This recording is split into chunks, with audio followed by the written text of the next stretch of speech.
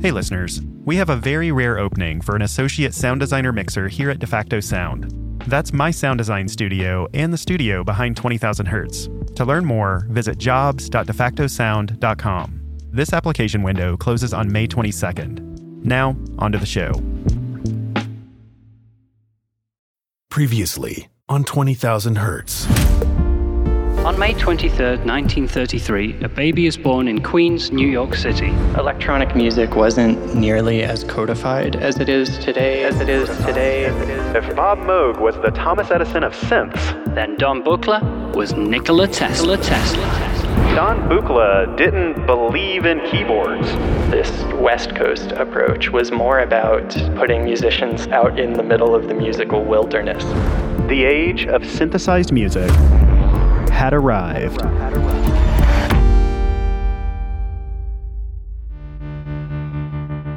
As we explored in our last episode, electronic music used to be really hard to make.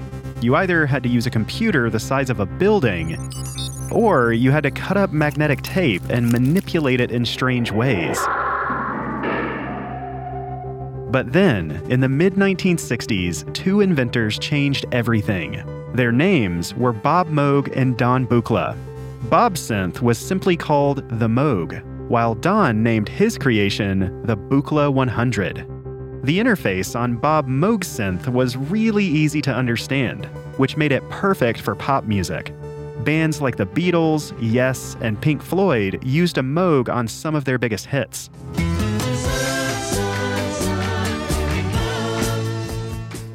The Buchla 100 was definitely harder to play, but it could create some really unique sounds. That's 20,000 Hertz producer Andrew Anderson. This synthesizer was interactive in a way that was totally new. It was almost like playing with a live collaborator. But since it was so unpredictable, the Buchla 100 was mostly used by experimental composers and didn't show up much in pop music. These two approaches came to be known as East Coast and West Coast synthesis. Bob Moog created the East Coast approach, which was familiar and accessible. The East Coast approach really did wind up fitting more into the lineage of the evolution of musical instruments up until that point. That's music journalist and synth historian Ryan Gaston. Whereas the West Coast approach was like trying to throw a wrench into the evolution of musical instruments and do something completely different. Before long, fans of the two approaches were arguing about which was best. It was like Windows versus Mac, but for synthesizers. With Bob Moog as Bill Gates. Out of the two of them, Bob Moog was a more straight and button-up shirt kind of guy. He was a trained engineer. And Don Buchla as Steve Jobs. Don Buchla did not grow up in that sort of academic environment. Buchla was very much involved in the countercultural movement of the 1960s and was hanging out with the Grateful Dead and other musicians and groups like this. But while Don was hanging out with rock bands on the West Coast, Bob was living a quieter life in North Carolina with his family. And his record collection was very different from Don's.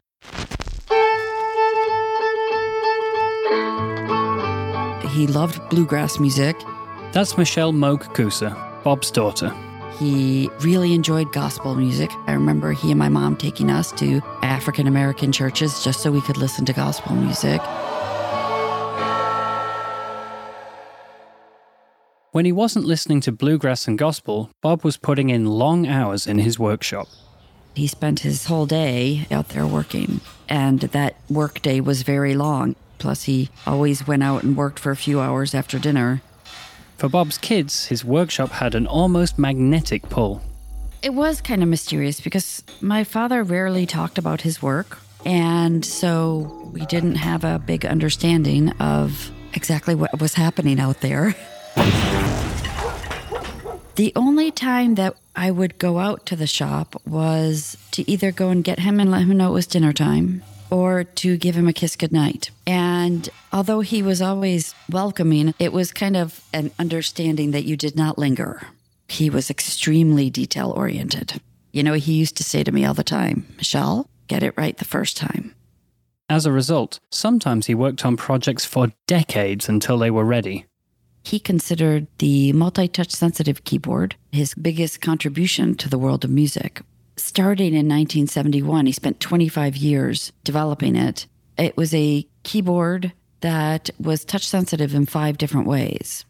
A regular piano keyboard is only sensitive in one way. The harder you hit the key, the louder the note is. But Bob's keyboard could do so much more than that. Depending on how you touched a key, it would play a different sound, add vibrato, or even change the pitch of the note. Before long, other companies were making keyboards inspired by Moog's design. Here's a clip of someone playing a Linstrument, a modern-day multi-touch keyboard.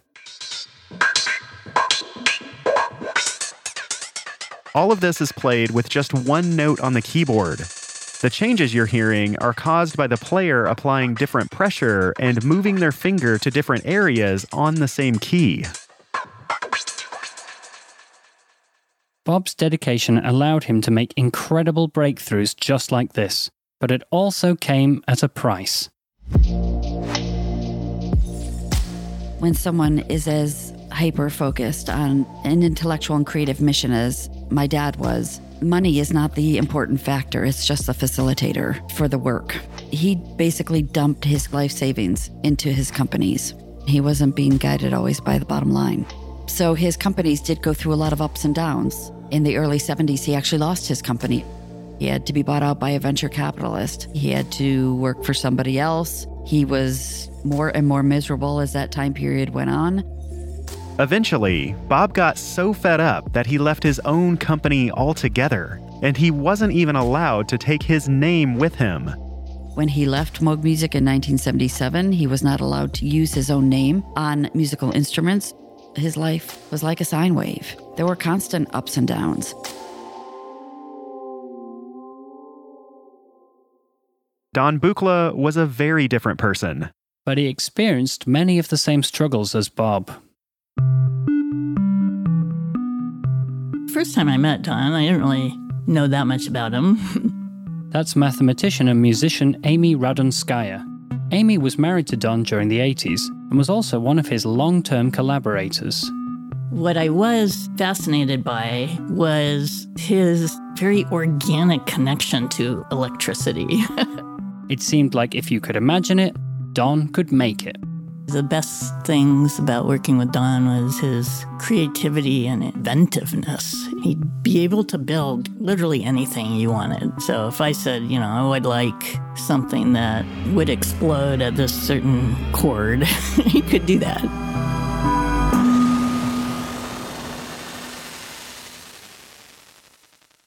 For a few years, Don and Amy performed together as a duo. Amy played the cello, while Don played one of his synthesizers. They called themselves the Muse and the Fuse. Yeah, you can guess who was who. At one point, Don had an idea for a duet that was pretty unique. He had this idea that there might be a piece where he didn't actually need to be there, just be the machine as my partner in this duet. So Don built Amy a custom synthesizer, which he called the Silicon Cello.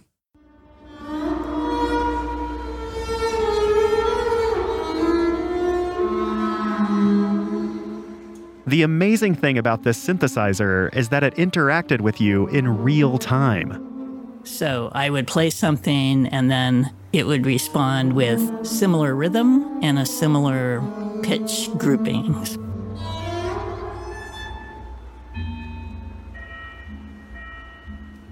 But all of this was done with very simple circuitry, like a tiny breadboard, maybe 4 inches by 3 inches or something. So it was a very primitive but cool, kind of artificially intelligent accompanist. Or not even accompanist, but partner.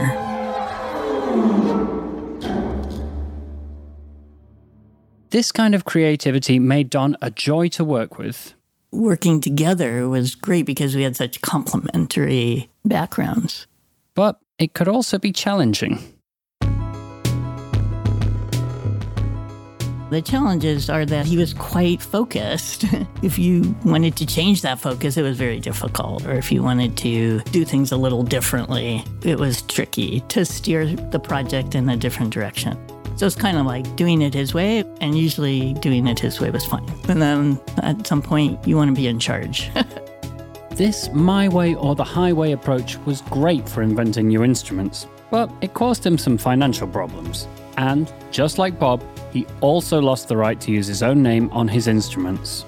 He sold his name once to Fender, and then he'd keep trying these mergers and takeovers, but it just wasn't his nature to be able to work that way. He just didn't really want to be taken over by a big company.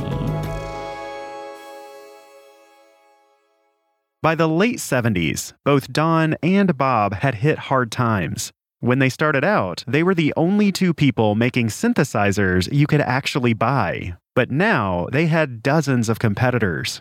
What's more, they were not legally allowed to make new synthesizers under their own names. And then, something came along that threatened to make their instruments completely obsolete. The digital synthesizer.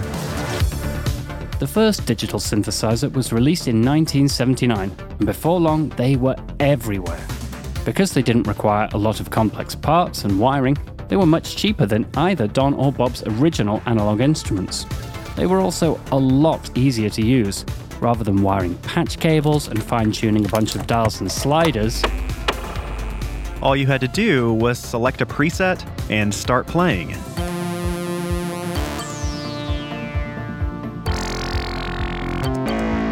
It was great news for musicians who could now afford instruments that previously would have cost a year's salary.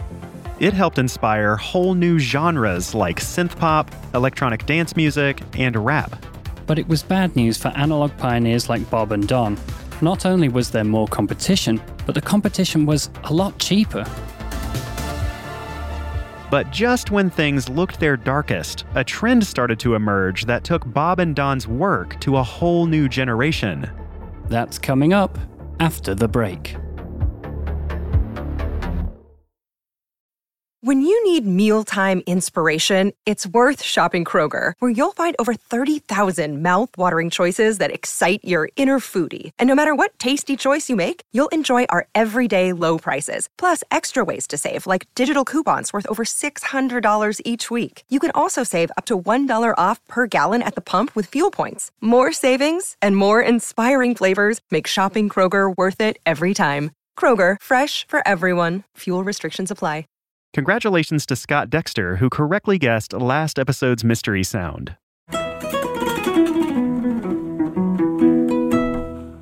That's the sound of a kora being played.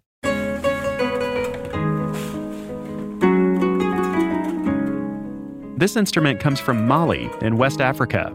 The kora is made from a large dried gourd that has 21 strings. It's sort of like a combination of a lute and a harp. This particular performance is a duet by Toumani Diabaté and his younger brother, Mamadou Diabaté, who are both hugely influential musicians and storytellers. And here's this week's mystery sound. If you know what that sound is, submit your guess at the web address mystery.20k.org. Anyone who guesses it right will be entered to win a super soft 20,000 Hertz t-shirt. When I think about hiring, it just seems like it's more work, more stress, and more pressure. But here's how Indeed takes away all that worry.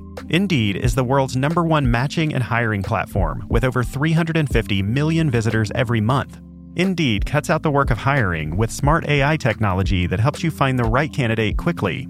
It takes the stress out of the process with scheduling, screening, and messaging all in one place. So you know exactly what you're up to in the hiring process because Indeed keeps track of everything for you.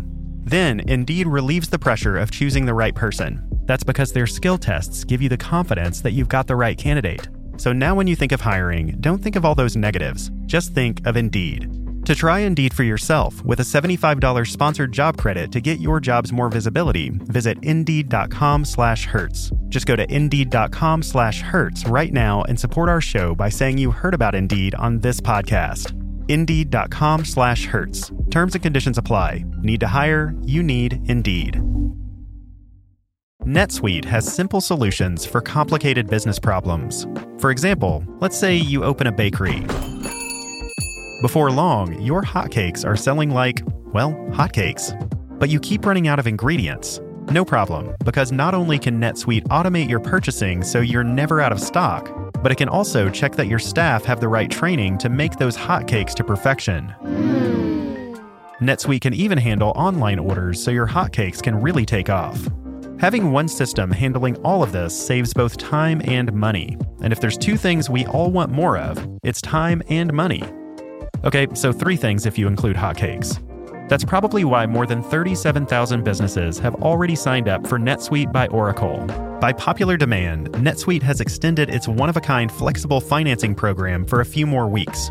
Head to netsuite.com/20K now to take advantage of this offer. That's netsuite.com/20K. netsuite.com/20K.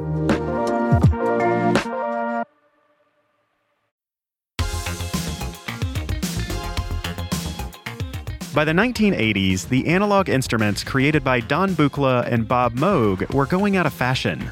Digital synthesizers were all the rage. They were cheaper, lighter, and easier to use. And because of this, they were all over 80s pop music.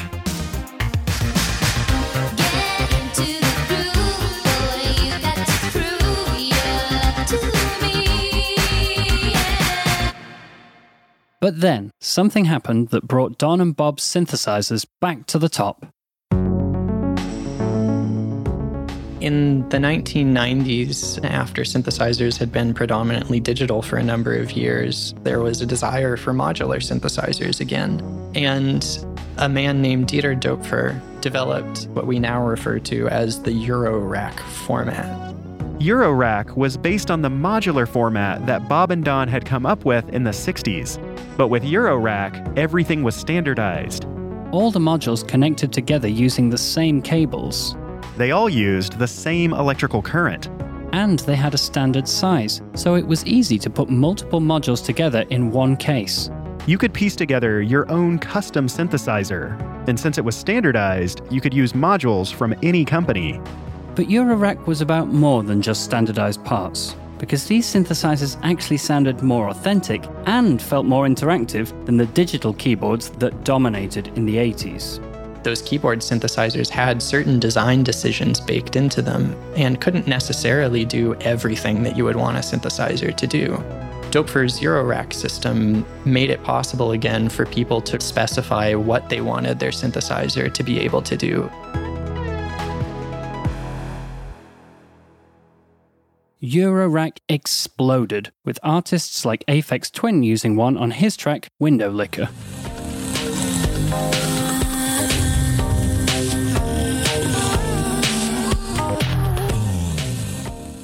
And a modular Eurorack synthesizer was also used by the Chemical Brothers on their song Hey Boy, Hey Girl.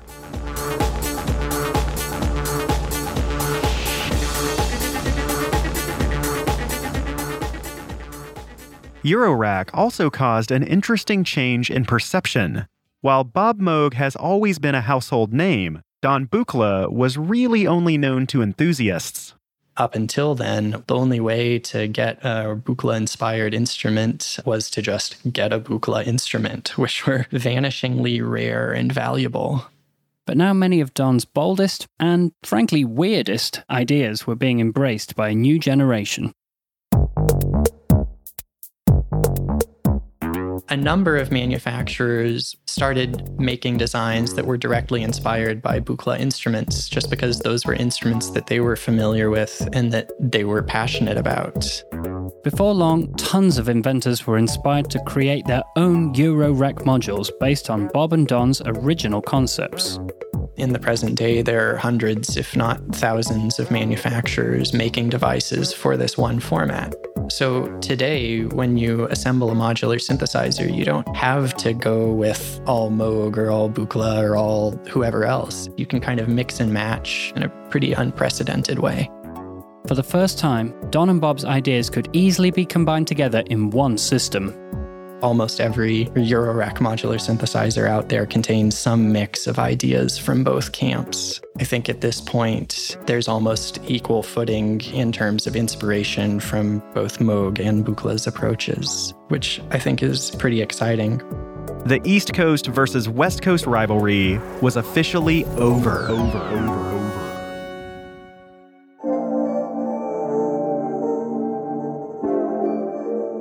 Thanks in part to Eurorack, both Don and Bob saw their businesses get back on track. First, Don bought back the rights to his own name. Then, in the early 2000s, he released new versions of his original 1960s modules. At the same time, Bob was also fighting for the right to use his own name. In 2002, he had to fight a lawsuit to get his name back and had to mortgage his house to be able to do that, but he did succeed in doing that.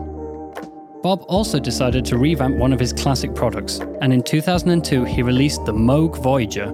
Inspired by his original portable synth, the Mini Moog, it was the first synth completely designed by Bob since the 1970s. By this point, Don and Bob had become close. Don and Bob Moog were good friends. I never thought there was any kind of divide at all. Then, at the end of their careers, they actually collaborated on an instrument together, Moog Music's piano bar, that Don Bukla originated, but he was not able to finish on his own, so he and my father collaborated and Moog Music put it out as a product. The piano bar is a long rectangular tool that fits exactly over your piano. Basically, it turns your analog piano into a digital synthesizer.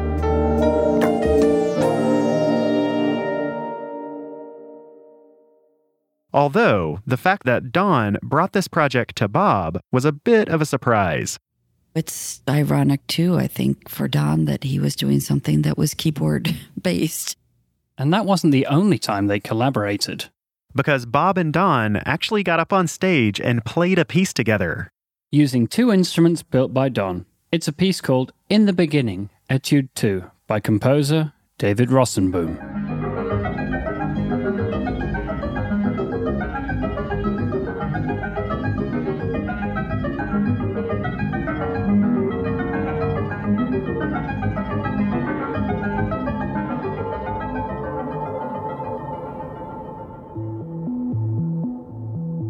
Through the years, East Coast versus West Coast synthesis has often been portrayed as a rivalry. Some podcasts out there might even call it a war. But in reality, that's not quite right. I think in the 1960s, Bukla and Moog kind of had their eyes glancing back over their shoulders at one another, but they certainly had respect for what one another were doing. Of course, there were differences. Bob Moog's instruments reached a huge audience because he wanted them to be accessible. One of the things that made Bob Moog so special is the way he listened. He listened to musicians. I think he was rather fascinated by the ways that musicians would use the tools that he created. He wanted to help expand their sonic universe, and that is exactly what he did. While Don Bukla's instruments redefined what an instrument could actually be. Don's instruments are a great way of learning about your creativity because there are no rules. When you sit down in front of his Source of Uncertainty, for example, which has so many possibilities, it's confusing.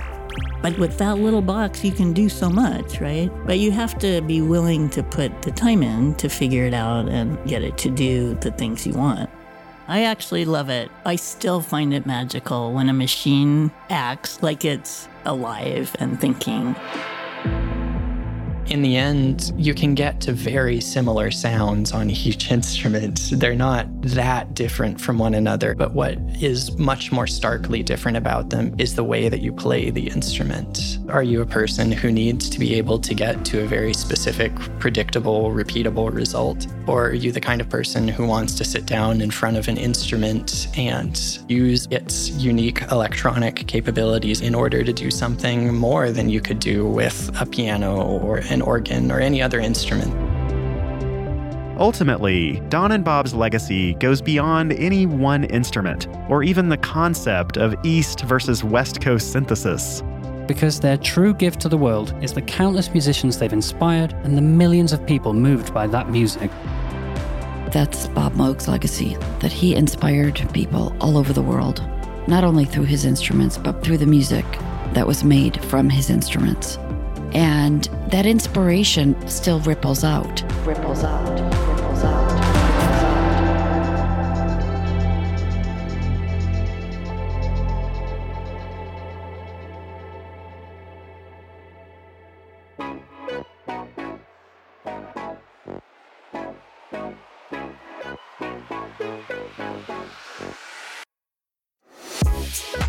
20,000 Hertz is hosted by me, Dallas Taylor, and produced out of the sound design studios of De Facto Sound. This episode was written, produced, and reported by Andrew Anderson. It was story edited by Casey Emmerling, with help from Grace East. It was sound designed and mixed by Brandon Pratt, Justin Hollis, and Jai Berger. Thanks to our guests, Ryan Gaston, Michelle Moog, and Amy Radinskaya. You can find Ryan's deep dives into synthesizer history over at perfectcircuit.com. And if you're interested in Moog, there's actually an entire museum called the Moogseum in North Carolina. To learn more, just tap the link in the show description. Thanks for listening.